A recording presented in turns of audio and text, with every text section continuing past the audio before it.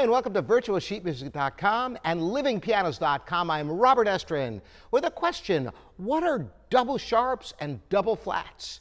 You might think I just made that up because it sounds like a crazy idea if you've never heard it before.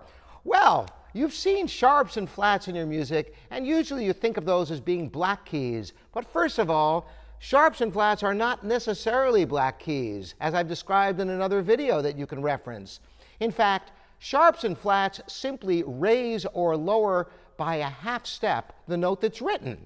Half step being the closest interval. Any two keys next to each other with no keys between is a half step. So indeed, if you were to play a C sharp, it is the black key above C.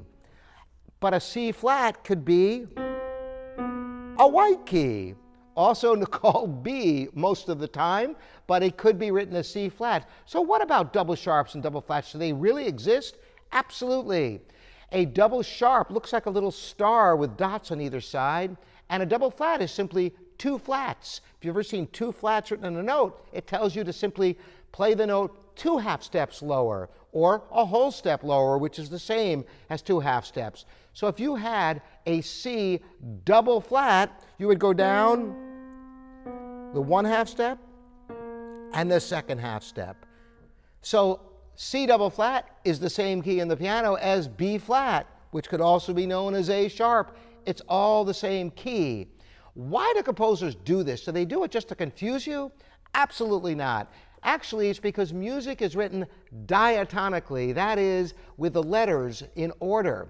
Basically, it's stepwise. So when you have music that's written in a certain key, it can actually make sense if a certain tone is altered down and it's already a flat, to write it as a double flat to differentiate it from some other alteration in the harmonies. It actually makes a lot of sense in music visually to be able to know the structure and where you are in the key that piece is written in.